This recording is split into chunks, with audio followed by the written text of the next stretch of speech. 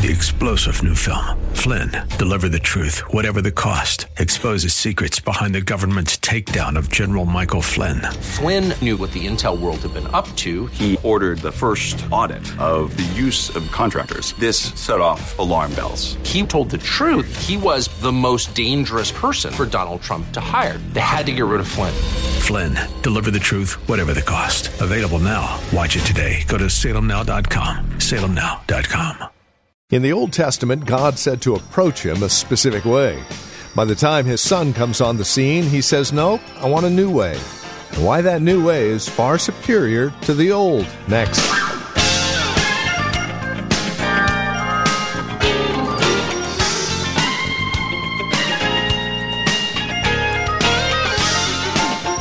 Over the last couple of broadcasts here on Truth for Today, we have focused in on the blessings of the new covenant, the way God deals with you and I. So today, we take that a step further and understand why we would rather have Jesus, this new covenant, this new way that God deals with you and I and our sin. It really is quite encouraging. We're in Hebrews chapter 9, verses 1 through 14, as we take a look at the contrast of the old versus the new. Here's Pastor Phil Howard with today's broadcast of Truth for Today. This book, let's see, can we get the slide of the tabernacle? Since most don't know a thing about it, I asked them to give us a slide. Okay. Does that do much for you? Can you see it? Okay. All the people are outside. You go in this entrance right here. You go in, and the animal has to be put on the brazen altar. I'm looking for the candelabra. I'm looking for the table of shewbread. That doesn't show it too clear. The Holy of Holies, right back there, another tent within a tent. Only the high priest goes into that inner room once a year, Yom Kippur, Day of Atonement, and he goes in there. And then there's the Ark of the Covenant, a golden altar, and there angelic beings called cherubim are built looking over that ark. And inside the ark were three items: Aaron's rod that budded, a little urn containing the manna that had been collected from the wilderness, and the law, those three items. And so once a year, the high priest would go back there. It's believed that on that day, he went back and forth in that curtain maybe 4 times. According to John MacArthur, he probably made 20 sacrifices on the Day of Atonement. Many others out at the brazen altar. He had to offer incense. I mean, it was offerings. He could have easily at the end of the day become a bloody mess. Had to wash, had to change clothes, wash, change. So that rightfully Judeo-Christianity is a bloody, bloody religion. And many disdain it for that. But this is an idea of, here's the thing. Access to God was limited to 1 day a year. 1 day a year. It was almost impossible in the Old Testament to get access to God. Matter of fact, the people didn't. They only got it through a symbolic representative called a high priest. Once a year. And he's going to use the first 10 verses of Hebrews to teach by way of contrast and comparison what we find in Christ and the new covenant and what we have now in him that we could easily take for granted, that what they didn't have in the Old Testament. Going through this tabernacle, let me first of all, since you have forgotten the book, let me just take you back to chapter 7 and just refresh your mind. Verse 11.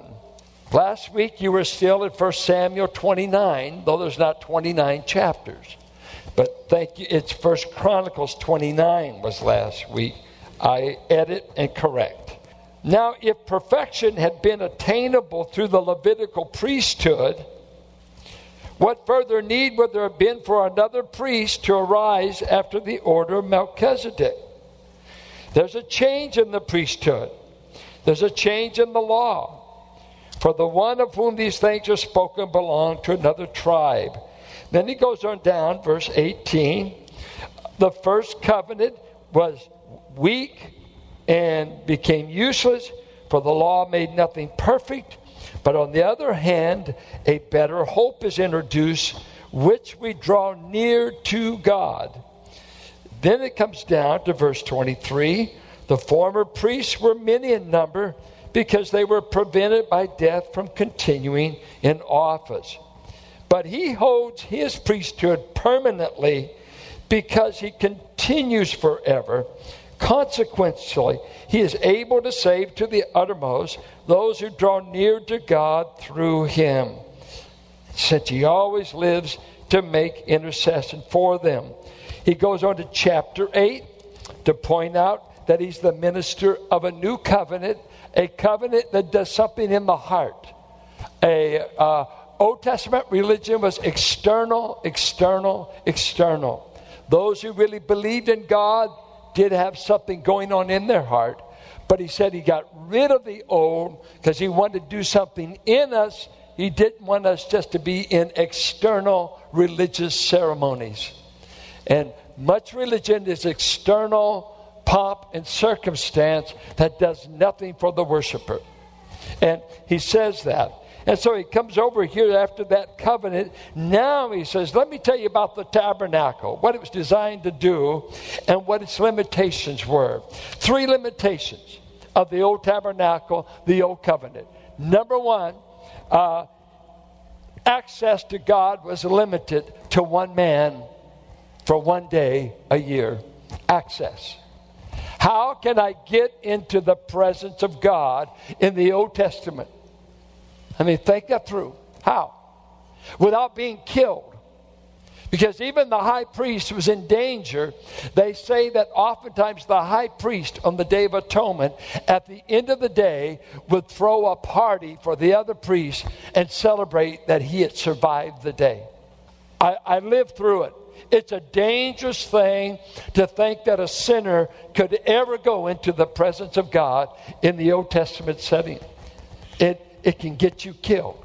Go to Mount Sinai and God says, don't touch the mount or I'll kill you.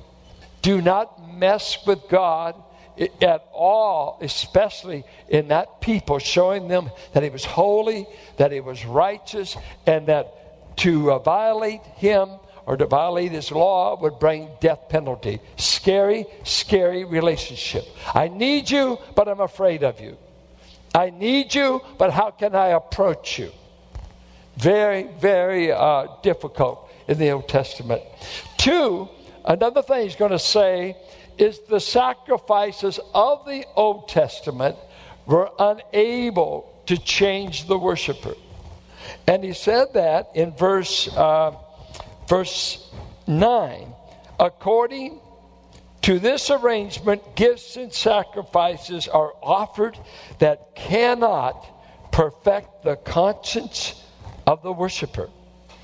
They only deal with food and drink and external washings.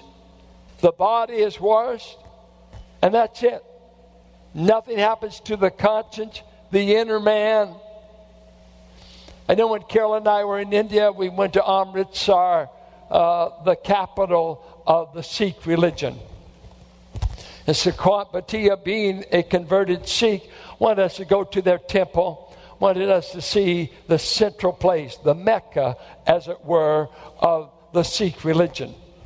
And we go there, and I was just talking to an Indian lady this week at the bank. We were just glad we got our shoes back.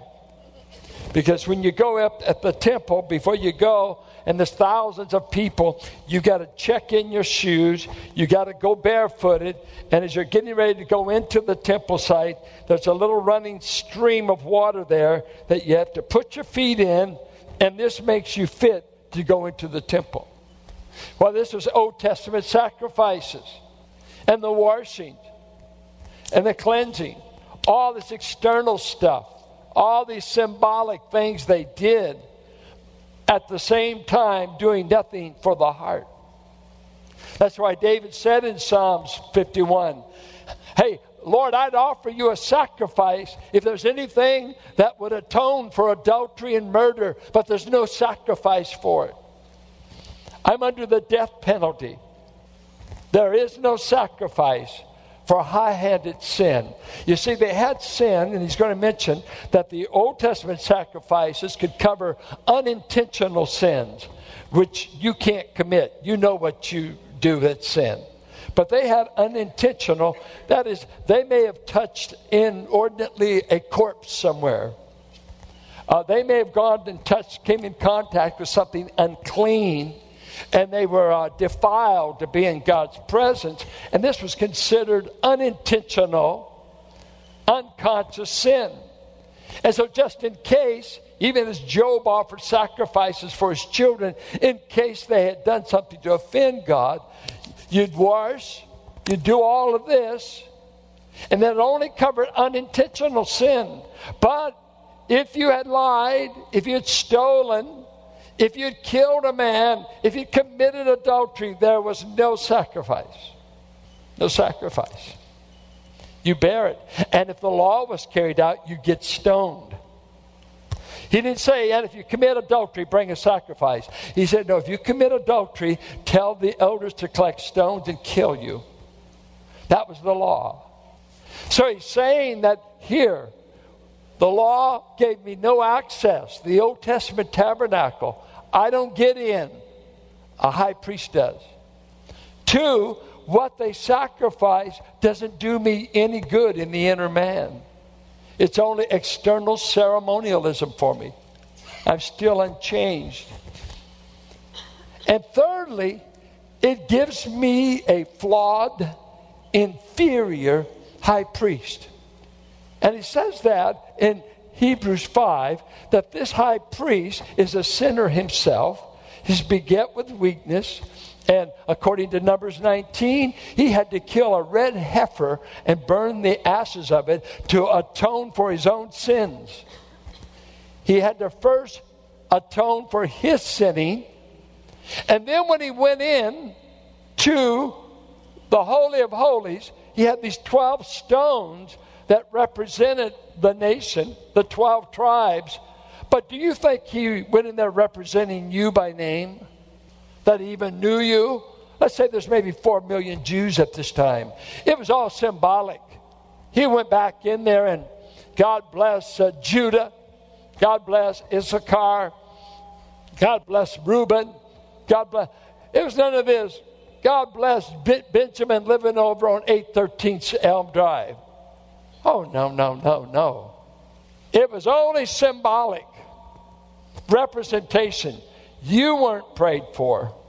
You were only represented in this priest that God says it's the blood that even gets you in here. Because you must know this blood thing started back where? The Passover night to get Israel out of Egypt. You must kill a lamb for 2 things get you out of Egypt. Blood and power. And only 2 things get you out of a life of sin. The blood and my power.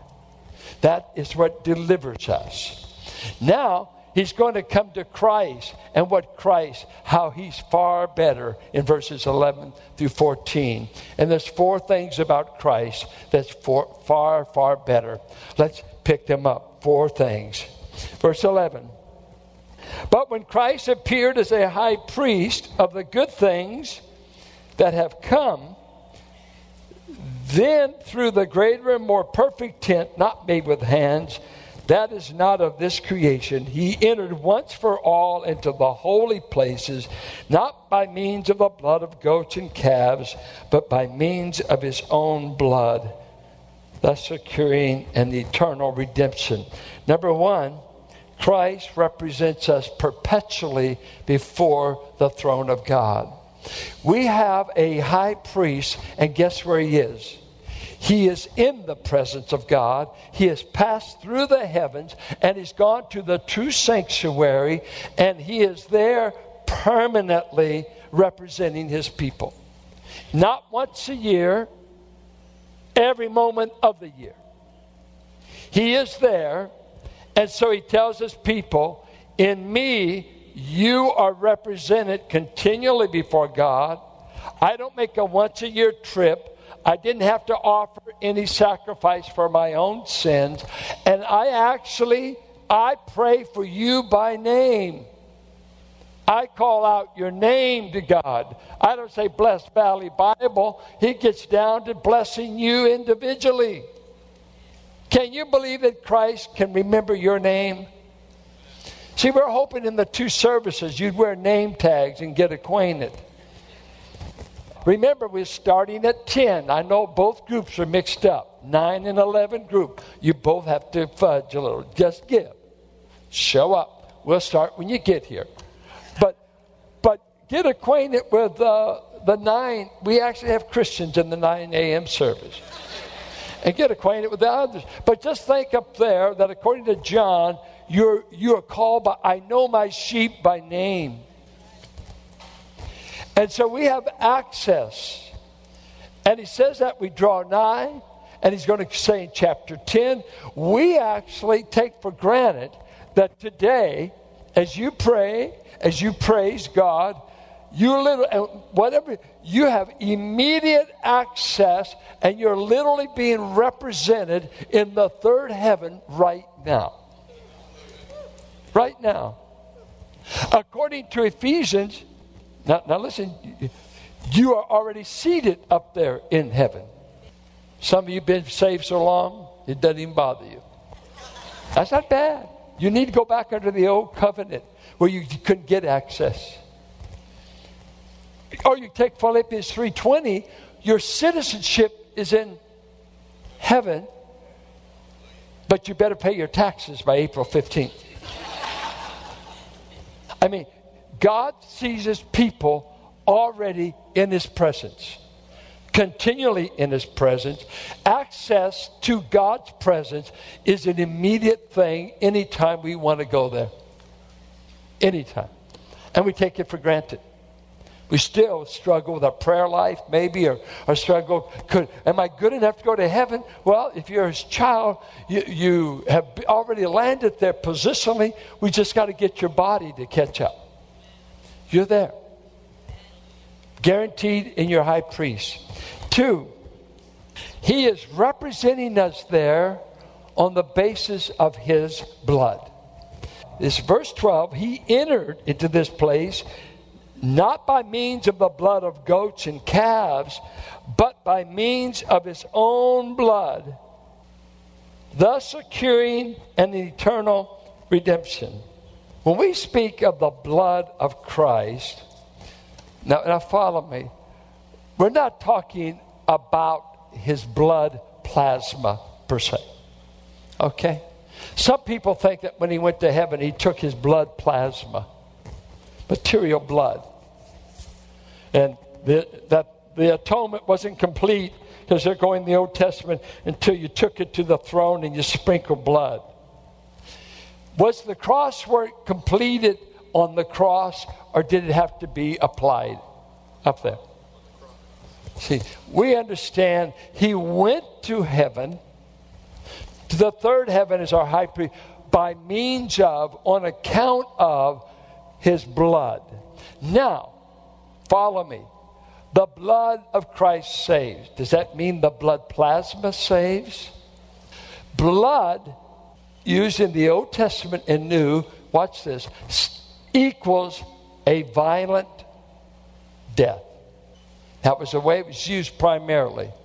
Leon Morris, Apostolic Preaching of the Cross, out of Australia. This is the reference. That's the book you want to read on it. That it really meant not a lamb who died of pneumonia or a lamb that died of disease, but a lamb that died violently, slit the throat. If Christ would have died of old age, he would not have atoned for our sins. If Christ would have died of some other disease, you could have said he died for me. No. He died a violent death in my place. So it's sacrificial. So blood equals a violent death under the judgment of God. So when I talk about the blood will never lose its power, I'm really saying what the violent death of Christ on the cross will never lose its power. I'm not talking about blood plasma. The blood is shorthand for he died a violent death as my substitute. Because when you talk to people, blood, what's this blood? And blood, man, what's blood got to do with it? It's shorthand for a violent death under the wrath of God as my substitute. We're not talking, he took his blood plasma. On the basis of what he did on the cross, he was able now to pass through all the heavens and go into the true sanctuary and say, now God, I am going to represent my people on the basis of my violent death for their sins. So when you say, I'm saved by the blood, you are. It equals the cross. It equals the death of Christ. That's what we're talking about. Material substance doesn't save. A violent death in my place that God accepted. That's what he is really saying. He represents us on the basis of this blood. Third thing, his sacrificial death purchased eternal redemption. You notice this? He said it brought about eternal redemption. Now that's when you hear the word redemption, it means to be set free, delivered, loosed. It was to set free slaves, captives, to be delivered from. He came to give his life as a ransom for many, the payment to unloose us. But why eternal redemption? Because the whole Levitical system never gave you eternal redemption. It never gave you eternal life. Only 360 days can you stay in the sacred community if I accept the sacrifice. Christ said, what I did on the cross gives you eternal redemption. It's forever. You're loose forever. You're loose forever. No more works, no more sacrifice. No. Just think of what world religion is. Working my way to heaven, and I can never do enough to be sure I've done enough. And we come, and he's telling these Hebrew listeners that are being persecuted, that are being tempted to go back to Judaism. They're afraid to break from the synagogue. They're afraid to break from all the Old Testament they've been raised on. It's their roots. It's their heritage. And he's saying, don't go back. Though it's costing you alienation from the Jewish community. Don't go back, though you're being persecuted. Don't go back. God's giving you his best. Don't go back. And I say to you, backslider, why are you going back? What's back? What are you leaving? For what are you gaining? What are you giving up Christ for? What's back there? If you give him up, what do you go back to? And religious man, why won't you accept the free gift of God and knowing that Christ did in 6 hours on the cross what you could not do in 1,000,000 years? He purchased you an eternal redemption in 6 hours on the cross. The debt's been paid.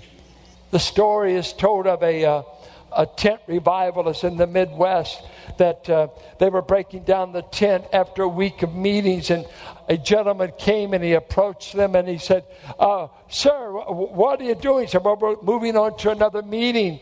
And he said, wait, you can't do that. I'm not saved. What can I do? What can I do?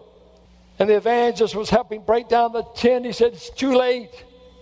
It's too late. And the gentleman became distraught, and because the man kept saying, it's too late. There's nothing you can do. There's nothing you can do. And finally the man said, no, that means I'm lost. The evangelist said, everything's been done.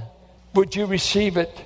There's nothing you can do to be saved, but receive it, but believe it. The work's been done. Everything necessary to get you to heaven's been done. Why don't you receive it by faith? Just receive it. It's a gift. And with that, we come to the end of our time together here on Truth for Today, the ministry of Valley Bible Church here in Hercules with our teacher and pastor, Pastor Phil Howard.